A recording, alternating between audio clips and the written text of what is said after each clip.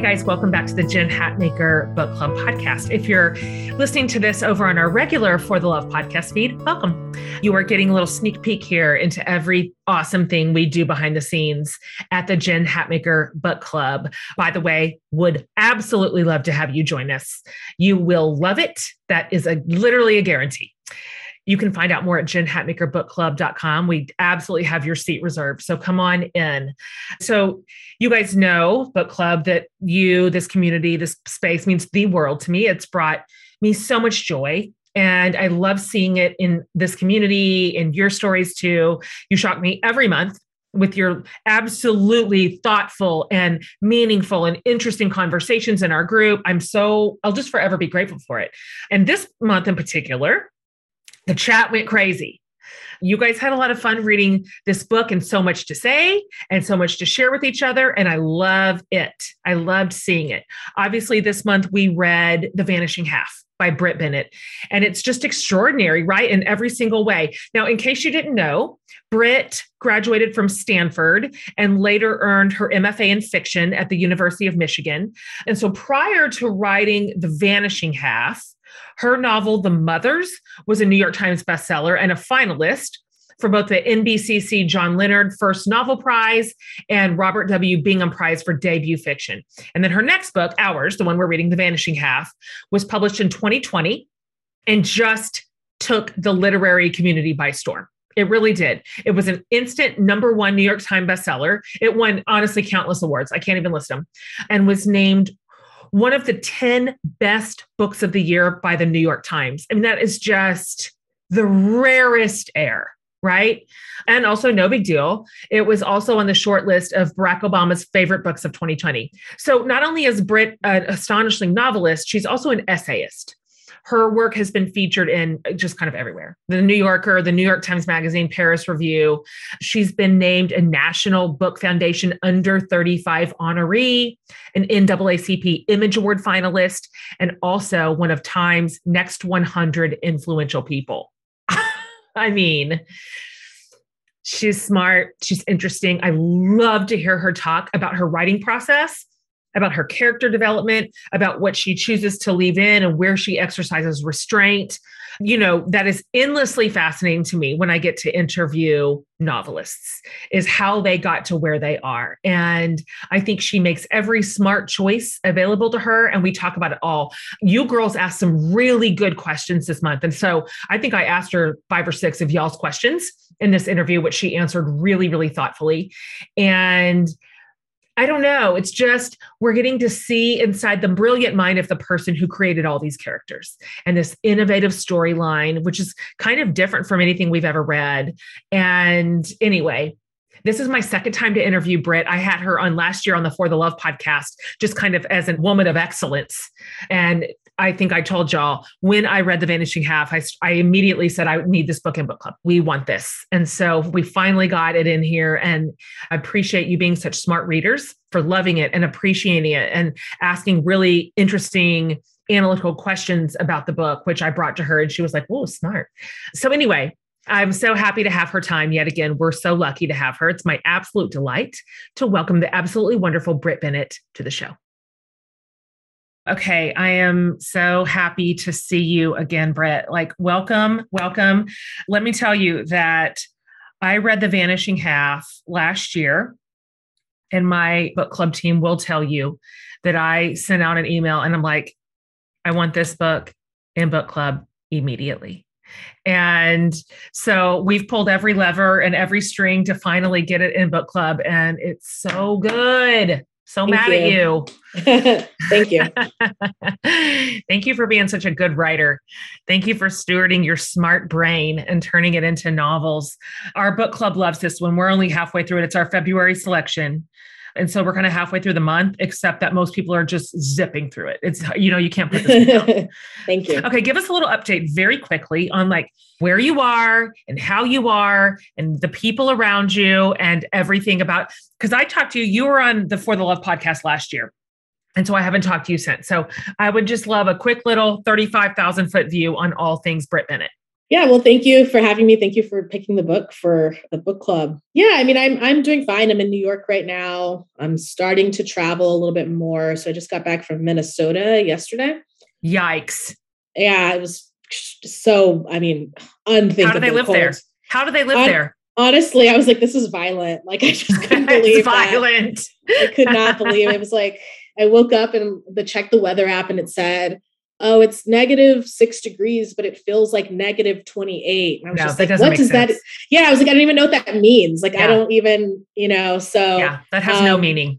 It had no meaning, but I got to see two of my really good friends. That was fun. And it was a fun trip. It was at work. It was a work trip that I tacked on a friend visit on the end of it. But yeah, I did an event there. I'm doing an event in Portland coming up this week. So starting to get back out again. And it's nice to not be doing the Zoom all day. It's nice to be out in the world, even though, of course, that can be draining to be on planes and all of that. But it's nice. I missed it. Yeah, totally. Let's talk about The Vanishing Half. I want to start with the title. I find titling both fascinating and frustrating. I don't know how you find it as a novelist. I'm always interested in how authors come to it. Did you start with it? Did it come to you later? Did you pick it up out of the narrative and find it just halfway through the story? Or was that your beginning point? I definitely did not start with it. I always have a working title, but it's usually it's never been good enough to be the actual title. So I need people around me to help me find that. But, I didn't have this title in mind. It was my agent who came up with it. We had a list going of my agent, editor, myself, trying to find out what the title would be. And it's weird because this book it's structured into different parts and all of those parts have titles. And that was easy to do. But when it came to the title for the whole book, I could not figure it out. So I was really glad that my agent suggested this one. And I think it worked on a lot of different levels. It spoke to so many of the characters and their journeys, so many of the different thematics in the book. So I felt very fortunate to have someone around me who's good at that, because it's definitely not something that comes naturally to me. Oh gosh, listen, I just I'm either very good at titling or I just murder it. I don't have an in between of an absolute win or an absolute miss. What was one of your working titles that got put in the trash? Do you remember? My working title was writing the book was just Mallard. And, my editor was just like, that's going to be terrible for SEO. People are just going to find pictures of ducks when they're looking for this book. So that was very clearly and very quickly a no from her. But that's what I was when I was saving it on my computer, I have all the files that are just Mallard, version, whatever. So I usually have a very kind of lazy working title. Sure. So I'm not surprised that they don't work for the real book. But yeah, so that's why I'm glad I have people around me who are thinking about SEO, which of course I never am. So it's good to have people around you think about those types of things. I'm happy you're not thinking about that. You're thinking about the plot. Okay, let's talk about Mallard, because I just found the whole premise of obviously the little town of Mallard, but the whole book so interesting. It's so innovative. This small Southern town of light-skinned Black people. It's just, I've never really seen that plot point. I've never seen that as kind of the background to an entire narrative. It's so interesting. How did you come up with this? I'm really curious. Is this the place where the whole idea started, this idea, and then you seeded it out into a novel? Yeah, it started with the place, which is the first thing that's happened for me was starting with setting, but it started with the town. It was, my mom is from rural Louisiana and was telling me about these types of communities that she knew of when she was growing up. And it was something that I didn't know a whole lot about either, had never really thought about. So as soon as she told me that, I knew that was a setting for a novel. And then from there, started to think about twins coming from that place and deciding to live their lives on opposite sides of the color line. So creative. Really just a fascinating story arc. So obviously we see Stella make the choice to pass as white for obvious reasons. It offers her security, comfort. It puts her in majority culture. There's a power and proximity piece to it. It's a privilege. And I thought about you writing Stella's story. And I wondered if it was hard for you to write it all. This idea that this person of color is stripping herself of her race. And then, of course, creating a lot of mayhem on the other side of that, and a lot of confusion and pain and suffering. And as a novelist you created the storyline, but I wonder if as a human, that was ever hard for you. Was that ever like a heavy lift?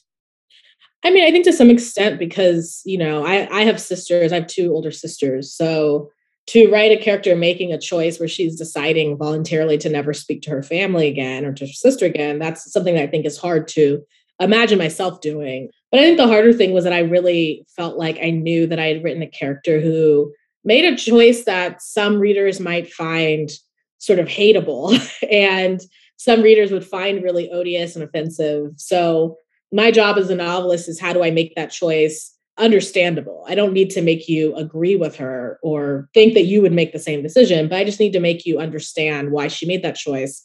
And I think I went into it thinking people were going to really hate Stella. And a pleasant surprise has been that readers really haven't. I don't know that she's anybody's favorite. Nobody has told me that they loved her, but a lot of readers have come to either have mixed, complicated feelings about her or to just sort of understand why she does what she does. And I think that that's always what I was aiming at when I was writing this character. Oh, I love to hear you say that. And I think if that was your objective, you really nailed it because you didn't lead us too hard. You didn't make us feel a certain way, whatever you wanted, good or bad. But the way that you told this story on its face, though, of Stella, I found myself even at odds with my own self about her, like with moments of compassion rising up for her and understanding understanding her, I guess. Maybe not liking anything that she was doing, but kind of feeling like, well, this is the system that she is born into and she's kind of surviving in the way that she knows how to or is able to. And I appreciate that as a writer, you let us come to our own conclusions on that. Because in the book club, we're kind of mixed on Stella. We don't all have the same opinion. I think that seems to be the trend, I think, overall of how people feel. So, yeah, I mean, I think for me, she became most accessible for me when I started to just think about, I think everybody kind of fantasizes about the idea of just moving to some place where nobody knows you and starting over. And when I started to think of her decision in that respect, it really made sense to me of just this idea of somebody who's gone through a really painful upbringing and just wants a new life. She just wants to leave all of that behind. And even though that requires her to leave her family behind, she wants so desperately to kind of start over. And that to me was something that I found really just kind of appealing and sympathetic. So yeah, I mean, I think as a writer, I don't care whether people like my characters or not, but I want them to make choices that feel understandable and that follow a certain type of emotional logic where even if they're not making a rational decision, you understand why they felt like that was the decision that they needed to make. And I think that to me was the biggest thing that I was thinking about with Stella was how do I make her choices understandable, even if the reader does not like them.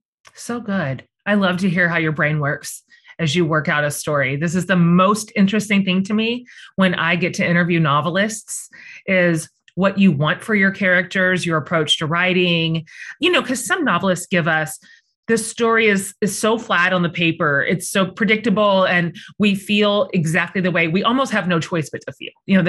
They lead us too strong.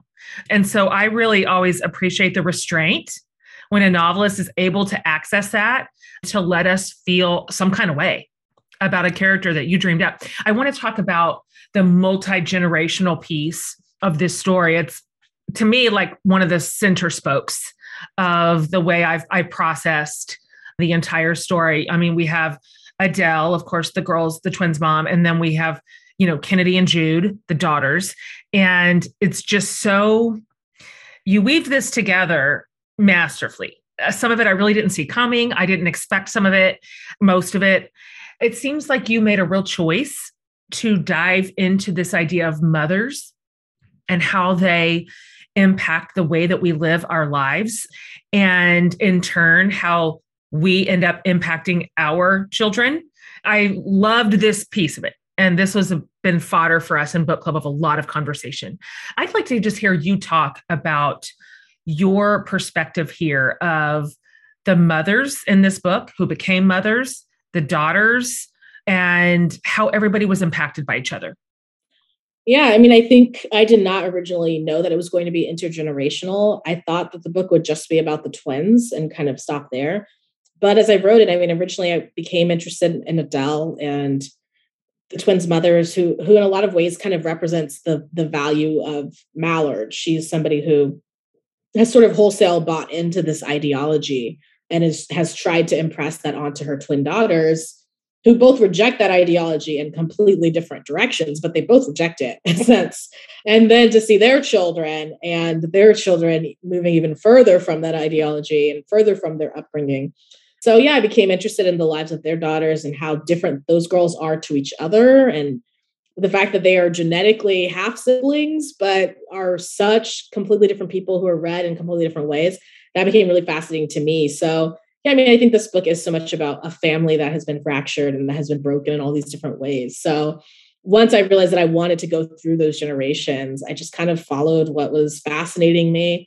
And a lot of that became, this idea that we inherit so much from our parents, but we can never fully understand them. And I think that's true of people who have parents in their lives. I mean, Kennedy has a mother in her life, sort of, but she's so withholding that there's so much about her mother's life that she doesn't understand. And Jude is very close to her mother, but still is sort of inheriting things that her mother has experienced. So I became really interested, I think, in that as I realized that the book would be multi-generational. Mm. Did you know going into it the way that you were going to structure it, or did that give itself to you as you started writing the story, kind of the back and forth, jumping from time to time to time? No, I did not know that. I went into it thinking it would be chronological. I thought it would be very straightforward. I don't know if you've read the book Silver Sparrow by Tayari Jones, but that's a book about sisters, and one half of the book is one sister and the other half is the other sister. So I thought I would originally maybe do something like that. One half is Desiree, one half is Stella. That felt very straightforward. And then I started writing it, and the book became so much more messy and unruly and unmanageable. So it became so much messier than that. It became this intergenerational story. I became interested in the men in the book. I became interested in moving around in time, and I went further in time than I thought I would do. I thought originally the book would just span, the more contained timeline, but soon I was like in the 80s, but I just try to follow what's interesting to me, and I trust my editor, and I trust that people will reel me in if it really goes off the rails. But I love that about novels. I love that novels can be these kind of messy, sprawling things. I love that they can have these detours and they can give you insight into some minor character, and that you can just kind of go wherever is interesting. So that's what I eventually had to learn to do, that I was trying to, I think when I first started it, I was trying to contain it in a way that the book resisted being contained. So yes, eventually I just sort of submitted to the madness. And I think that things worked out. Yeah, it worked out. I mean, I can't imagine another way now that we've read it the way we've read it, but it made it so interesting to follow. And it just gave a lot of depth to everybody's stories and all their relationships. I really like the choice that you made to include this sort of idea of performing in the book. I mean, both literally and figuratively. We've got, of course, Kennedy, who's acting literally and blurring the line between who she is and her character. But then we kind of look at some of the other women they're all kind of acting. Stella, particularly, obviously, her whole life seems to be like a performance of this sort of half version of who she is. Did you make that choice on purpose? Did you sort of do this through line of performing that was really, truly kind of metaphorical for the story? Yeah, I mean, I don't think I knew all of it going into it. I think I knew early on that Kennedy would be an actor, and that would explore this idea of her feeling more like herself when she's playing somebody else, and her kind of questioning what's real and authentic about her life, which of course later kind of spawns into or factors into her own life when she's starting to learn things about her family. But then I also thought about, like you said, Stella it's almost performance art, because other people are participating in it, but they don't know that they are. And they're not really consenting to it, but they're part of the performance, whether they want to be or not. And I think for Stella, I became really interested in this question of what it means when the performance becomes realer than real life, when you become so subsumed in the performance that is your reality. I eventually began to think of passing as sort of death faking, and read a book about faking your death. And one of the interesting things in it was what people do when they're confronted, like once somebody discovers that you faked your death and they confront you. And there were some people who just refused to ever admit that they had faked their death. They refused to ever say, okay, you got me. Like they were just so deep in their new life that they're just like, no, this is always who I've been. And there was something about that I found so fascinating, of just being, you have been this other person for 20 years or something. And in the case of Stella, she eventually realizes that she's lived as white for much longer than she ever lived as Black. So kind of what's the real reality? It's, so I found that element of the performance between her and her daughter, the difference in the way that they are performing, to be really interesting. It so was. And of course, I want to talk about the men a little bit, which you alluded to. We've got several romantic relationships in the novel. We've got Desiree and Early. We have Stella and Blake. We have Reese and Jude, all very different. And you brought really interesting dynamics in play to each one of them. And I am curious, as the character's creator, if you had a favorite couple, like if you had a couple where you're like, this is my favorite team to write about, this is the one I'm pulling for, or this is the couple that I find the most interesting or fascinating, the one that you like thought about the most. Yeah, I definitely loved writing Early and Desiree. I think that they're, particularly to see their relationship mature from its like first kind of puppy love, I found really, I think, fun, and just to see this relationship that is unconventional in a lot of ways, that, Desiree faces all this pressure from her mother, who's just like, why don't you settle down? Why don't you settle down? But the idea that they're in a relationship that to her feels really liberating, because she came from this really controlling, abusive relationship. And now she's in a relationship where she feels kind of free. So that was something that I really enjoyed writing. And I loved writing Jude and Reese. I think their relationship is these two people who are very sort of afraid and trying to learn how to be loved and how to love somebody else. I think that watching them kind of try to navigate that was something that I had a lot of fun doing. And I don't know, I think I tell people this all the time, but my first book had a very toxic relationship at its center. So it was nice to write this book and to have at least a couple relationships that I found very sweet and healthy. Yes. Wholesome. That was a nice, that was like a really nice break, just to be like, oh, these people are nice to each other. Yes. I love that, because we had so much conflict in some of the family relationships. So it was nice have a little respite over here with these sweet romantics. Yes. And even though their relationships were complicated, like inside of those relationships, they weren't just simple, but really, really lovely. Okay. I want to ask you another question before I give you a couple of questions from the book club members.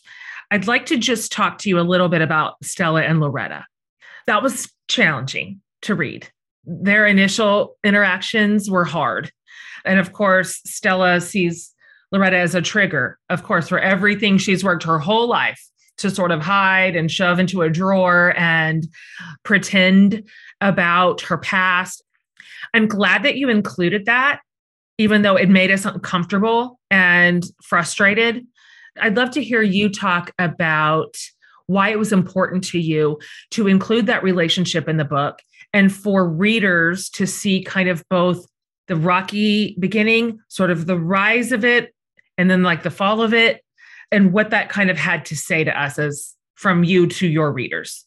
I knew that the moment where you would kind of see Stella, like reintroduce you to Stella, would be when she's trying to prevent this Black family from moving into her neighborhood. And I think originally I thought that in early drafts, she was successful at stopping them.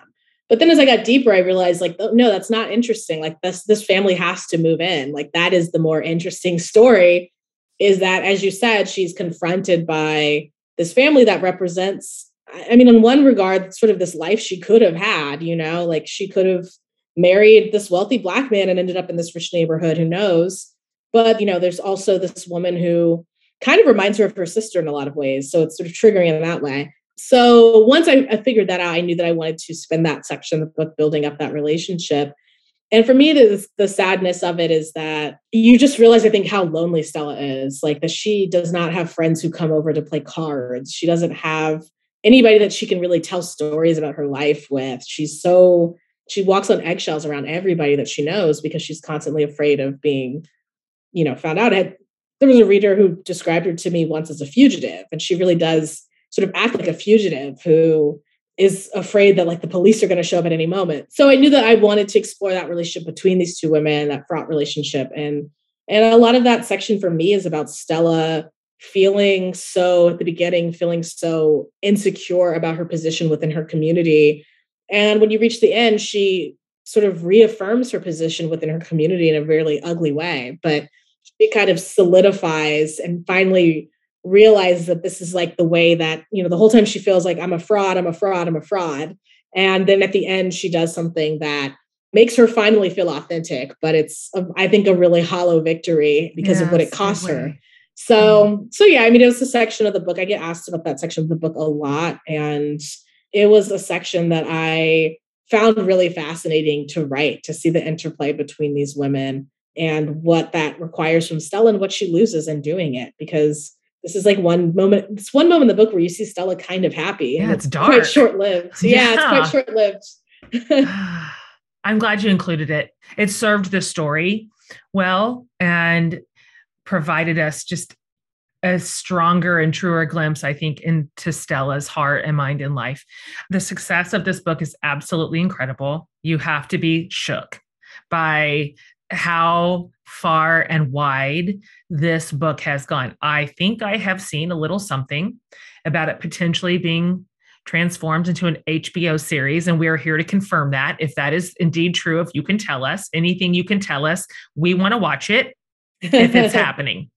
Yeah, it's in development still. So we are early on in the process. But yeah, it's exciting. I mean, obviously HBO makes incredible programming, so it's an honor to land there and to feel like you're in really good hands. And yeah, so it's early days, so I don't have anything detailed to share, but it's exciting to be in this position. And of course, I'm looking forward to, like everybody else, I'm looking forward to seeing how it turns out. This is incredible. You deserve it. Congratulations. It's literally made to be turned into a show. I mean, you have handed this on a silver platter to sort of a screenwriter. Are you going to get to have like creative contribution here? Look, I'm like, what's your contract?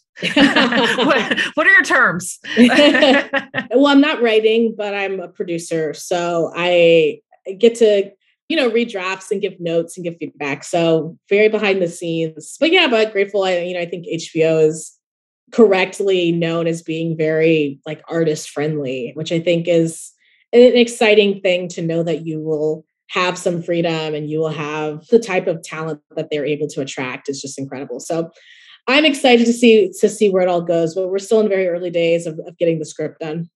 Okay, this is very exciting. When you're ready, Book Club has some ideas about casting.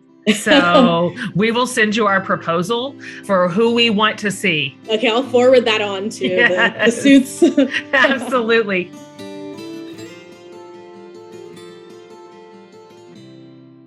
I just got back from a trip to Nashville, which is always a good thing.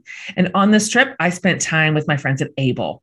I've been collaborating with them on some pieces, clothing, jewelry, handbags. It's so fun. And you guys, I am not a style model person, okay? I need people to tell me what to do.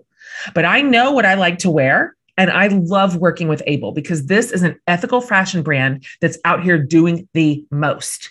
Able commits to the protection and empowerment of women in the workforce and takes steps to end generational poverty by working with women in Ethiopia, Mexico, Peru, Nashville, and beyond. They're deeply devoted to quality, both in the products they make and in the quality of life they aim to provide. So if you follow me over on socials, I wear so much of their stuff on total repeat. It's on literally constant rotation for me. And spring is looking so bright over with Able. You guys, they have so many adorable new pieces and updated twists on classic staples out right now. So check them out for the cause and their incredible business practices, but y'all stay for the fashion. You can save 15% site-wide with my code JEN at livefashionable.com. That's Jen, Jen, at livefashionable.com.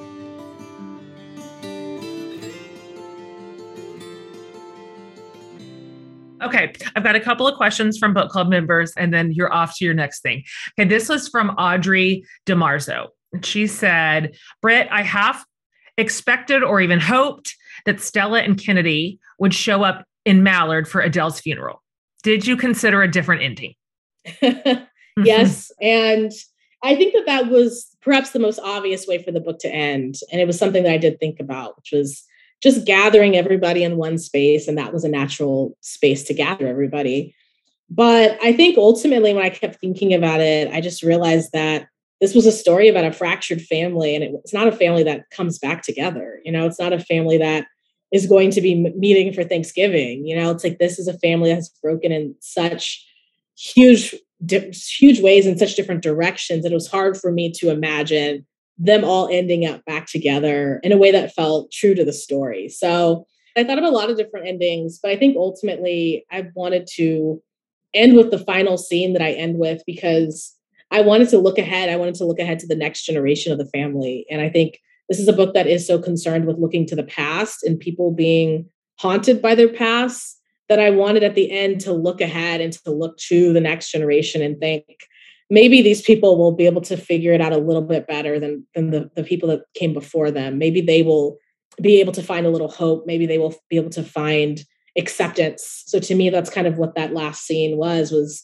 this moment of joy and acceptance from these two characters who represented this younger generation. So to me, I thought it was a hopeful ending. I have heard from readers that they did not take it that way, but I wanted to look ahead, I think, instead of being stuck in the past with these characters who are always stuck in the past. You're right. Again, inside our community, we're split on the ending because that is a hopeful ending. The way that you wrote it was lovely and it had some life and light inside of it. And, for those of us who really, really like a tidy ending, like you could have given it to us, but it wouldn't have made sense. It just wouldn't have. It just, yeah. The complete reestablishment of their relationship just wouldn't have made sense. It would have, that would have just been at the expense of probably truth. Okay, here's a question from Heather Perry. I was intrigued by your handling of Jude and Reese's relationship. I'd love to know why you decided to make Reese trans and also why you decided to keep it so low key. I loved this aspect, but I'm curious about it. Yeah, I mean, I think to the second part of that question, I wanted to write a love story, and I wanted to write a love story where Reese being trans was not treated as a problem that the story needed to solve. So I knew that I didn't want to write this in a way that would be sensationalized or even dramatic. It's, a lot of the problems that Reese faces in the book are because he doesn't have money. It's like he can't access the healthcare he needs because he doesn't have money, which is obviously a huge thing for him, but that's not the story sort of creating drama around it. That's just like a horrible reality. So, that, and I think, Reese as a character, I just loved, I thought that his story was such an interesting counterpoint to Stella because, he's a character who undergoes this physical transformation that brings him closer to himself and to who he really is versus Stella, who doesn't change physically, but ends up becoming some completely different person on the inside. So I found his story in tension with Stella in a really interesting way. And yeah, I mean, I knew that there is a really unfortunate and horrible history of cisgender people writing trans characters in a way that feels really exploitative. So I didn't want to write Reese in a way that felt like I was being exploitative or gawking or even sensationalizing his life. I wanted to write about the love story between these two people who are trying so hard to love each other, but also have their own deep-seated insecurities and the just complexity of that relationship on its own. I love that choice. My 21-year-old daughter's gay, and she's always telling me that she is so looking forward to the next iteration of literature and like film and television where the LGBTQ characters, their sexuality is not the center point of their portion of the story, that they're just a human person like all the other characters whose the story is not centered on their sexuality. And so I really like that. I like that direction that you're moving. And I think that is the truest and loveliest way to handle a character like Reese. Anyway, we loved that couple. Shelby Inamnit says, was it ever a thought to have Stella tell Blake about her past and her heritage? I kept waiting for him to find out and love her anyway. Yes, it was a thought. I think ultimately, I think originally I was thinking that, but ultimately I found it much more interesting about her and Kennedy. So instead, because I realized I don't really care if Blake knows. Like that wasn't interesting to me, but Kennedy knowing was so much more interesting to me. Of what does that secret change in the relationship between those two people versus it changing with her and Blake. So I think some of that was my just indifference about whether Blake knew. And I found that the relationship between mother and daughter to be so much more interesting. So I wanted to I wanted for that pressure to be there instead of with her and Blake. But yeah, there were different versions where I thought about her telling him or him finding out. And I wasn't sure. I mean, I don't know how he would have responded. I don't know that he would have left her or anything, but I think, it feels very much a marriage where they just kind of paper over everything that's wrong. So it seems to me like this is a marriage where it would be like, we're not acknowledging this thing. But yeah, I ultimately, I think, felt like the energy was better directed towards the mother and daughter because I just found the two of them more interesting. Good choice. I like it. Last question. This is from Becky McGeehane. My question is about the last sentence. Can you elaborate on begging to forget? I felt like Jude and Reese were the characters who truly lived in the truth of their lives, arguably the only main characters who didn't try to forget who they were or what had happened to them, but rather wrestled with their actual realities constantly. They were, to me as a reader, the representation of embracing the tension of life and not running from it. So the last line surprised me a little. Was this about them wanting to be free in a way they couldn't in that time, in the lives they were living? Was it about them wanting a fresh start they couldn't really have? About them wishing they could forget parts of their stories, but knowing they never would? I'd love to hear more about those last couple of sentences. Yeah, I mean, I appreciate that reading of it. I think it was some of the things that you suggested. I think that these are characters who are on journeys towards accepting themselves, but there's still ways in which they carry their past with them. Like, I don't think that they've completely divorced from it. And, that moment for me is so important because both of them are disrobing, and there's been a lot of secrecy surrounding both of their bodies earlier in the book, like Reese not wanting to be seen, Jude having memories of not going swimming because she doesn't want people to see her skin. So they both have these moments of disrobing in a way that's very public and requires this vulnerability. And even Reese, he still has scars from his surgery. So there's a way in which both of them are perhaps moving forward and moving towards acceptance, but they still are carrying the past with them, even as they're moving on. So to me, it was that it's, not that we all need to be in positions where we never think about our past ever, but just moving forward in a way that the past is not like tethering you to it in the way that these other characters are kind of tethered to it. That's how I think I thought of Jude and Reese. So I think that they're characters who are on journeys towards accepting themselves, but I still think they carry the past with them, as we all do. So their desire to like step into this liberating and joyful moment while still feeling the past kind of tugging at the edges, to me, that was something that I think is kind of true for the way that a lot of us are experiencing the world. It's so good. It's such a good book. I'm so delighted that you are writing in this day and age and we get to read what you write. I have one more question. Would love to know two things that we always want to hear from our authors. What are you reading, or what have you read lately that you love? However you want to pull that, like something that you'd say, this is a put on your nightstand book. And then also, like, what are you working on right now? What's next? Things that I'm reading that I enjoy. The book I'm reading right now that I'm really digging is not new, but it's Look at Me by Jennifer Egan, which is about a supermodel who experiences this horrible car crash and has to get reconstructive surgery that completely changes her face. And it's really interesting. So I'm really digging that. And working on novel number 3 and wrestling with it. It's still kind of early days. It's a book about music. So it's been fun to write, in a lot of ways more fun than The Vanishing Half. The research has been more fun, at least, but also a lot more challenging than The Vanishing Half. I think it's a book that's requiring a lot from me to kind of figure out its structure and all of that. So it's challenging, but it's been fun to write a book about something like music and to... Totally. Is it current or are you going backwards? No, it's not current. It kind of stretches into the present day, but the singers are mostly active it starts with a 60s girl group. So yes. Oh my gosh. So yeah, so it goes a little bit further back, but you can do a lot worse than like making playlists for yourself and listening and reading. Totally. Reading like fun tell-all books. So it's been a really fun research process. But yeah, still trying to figure it out. So it'll probably take me a minute to crack, but it's been fun. I love it. What's your terrible working title, or can we know? I don't even know if I have a bad one for this one. It's probably just like music. Music. Yeah. Like cookbook.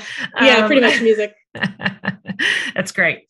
Okay. Just yet again, I'm so delighted to talk to you, Britt, and so glad to introduce this particular book to my reading community. They are smitten kittens over it. So you've like captured yet another subgroup of readers. And this book deserves every single prize and bit of attention it has received.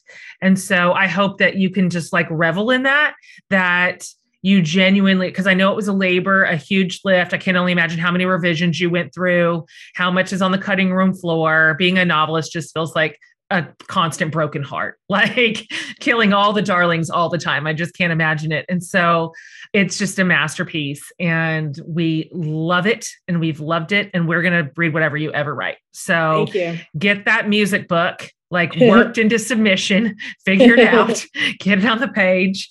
And then we're also, of course, super cheering you on for the HBO series. That is, we're so invested. Like we feel very protective of your little project. I hope they treat it well. And I know that they will. Thank you. I appreciate that. Absolutely. Great to talk to you. Thank you. Thanks for having me. Thanks, Britt. Thanks.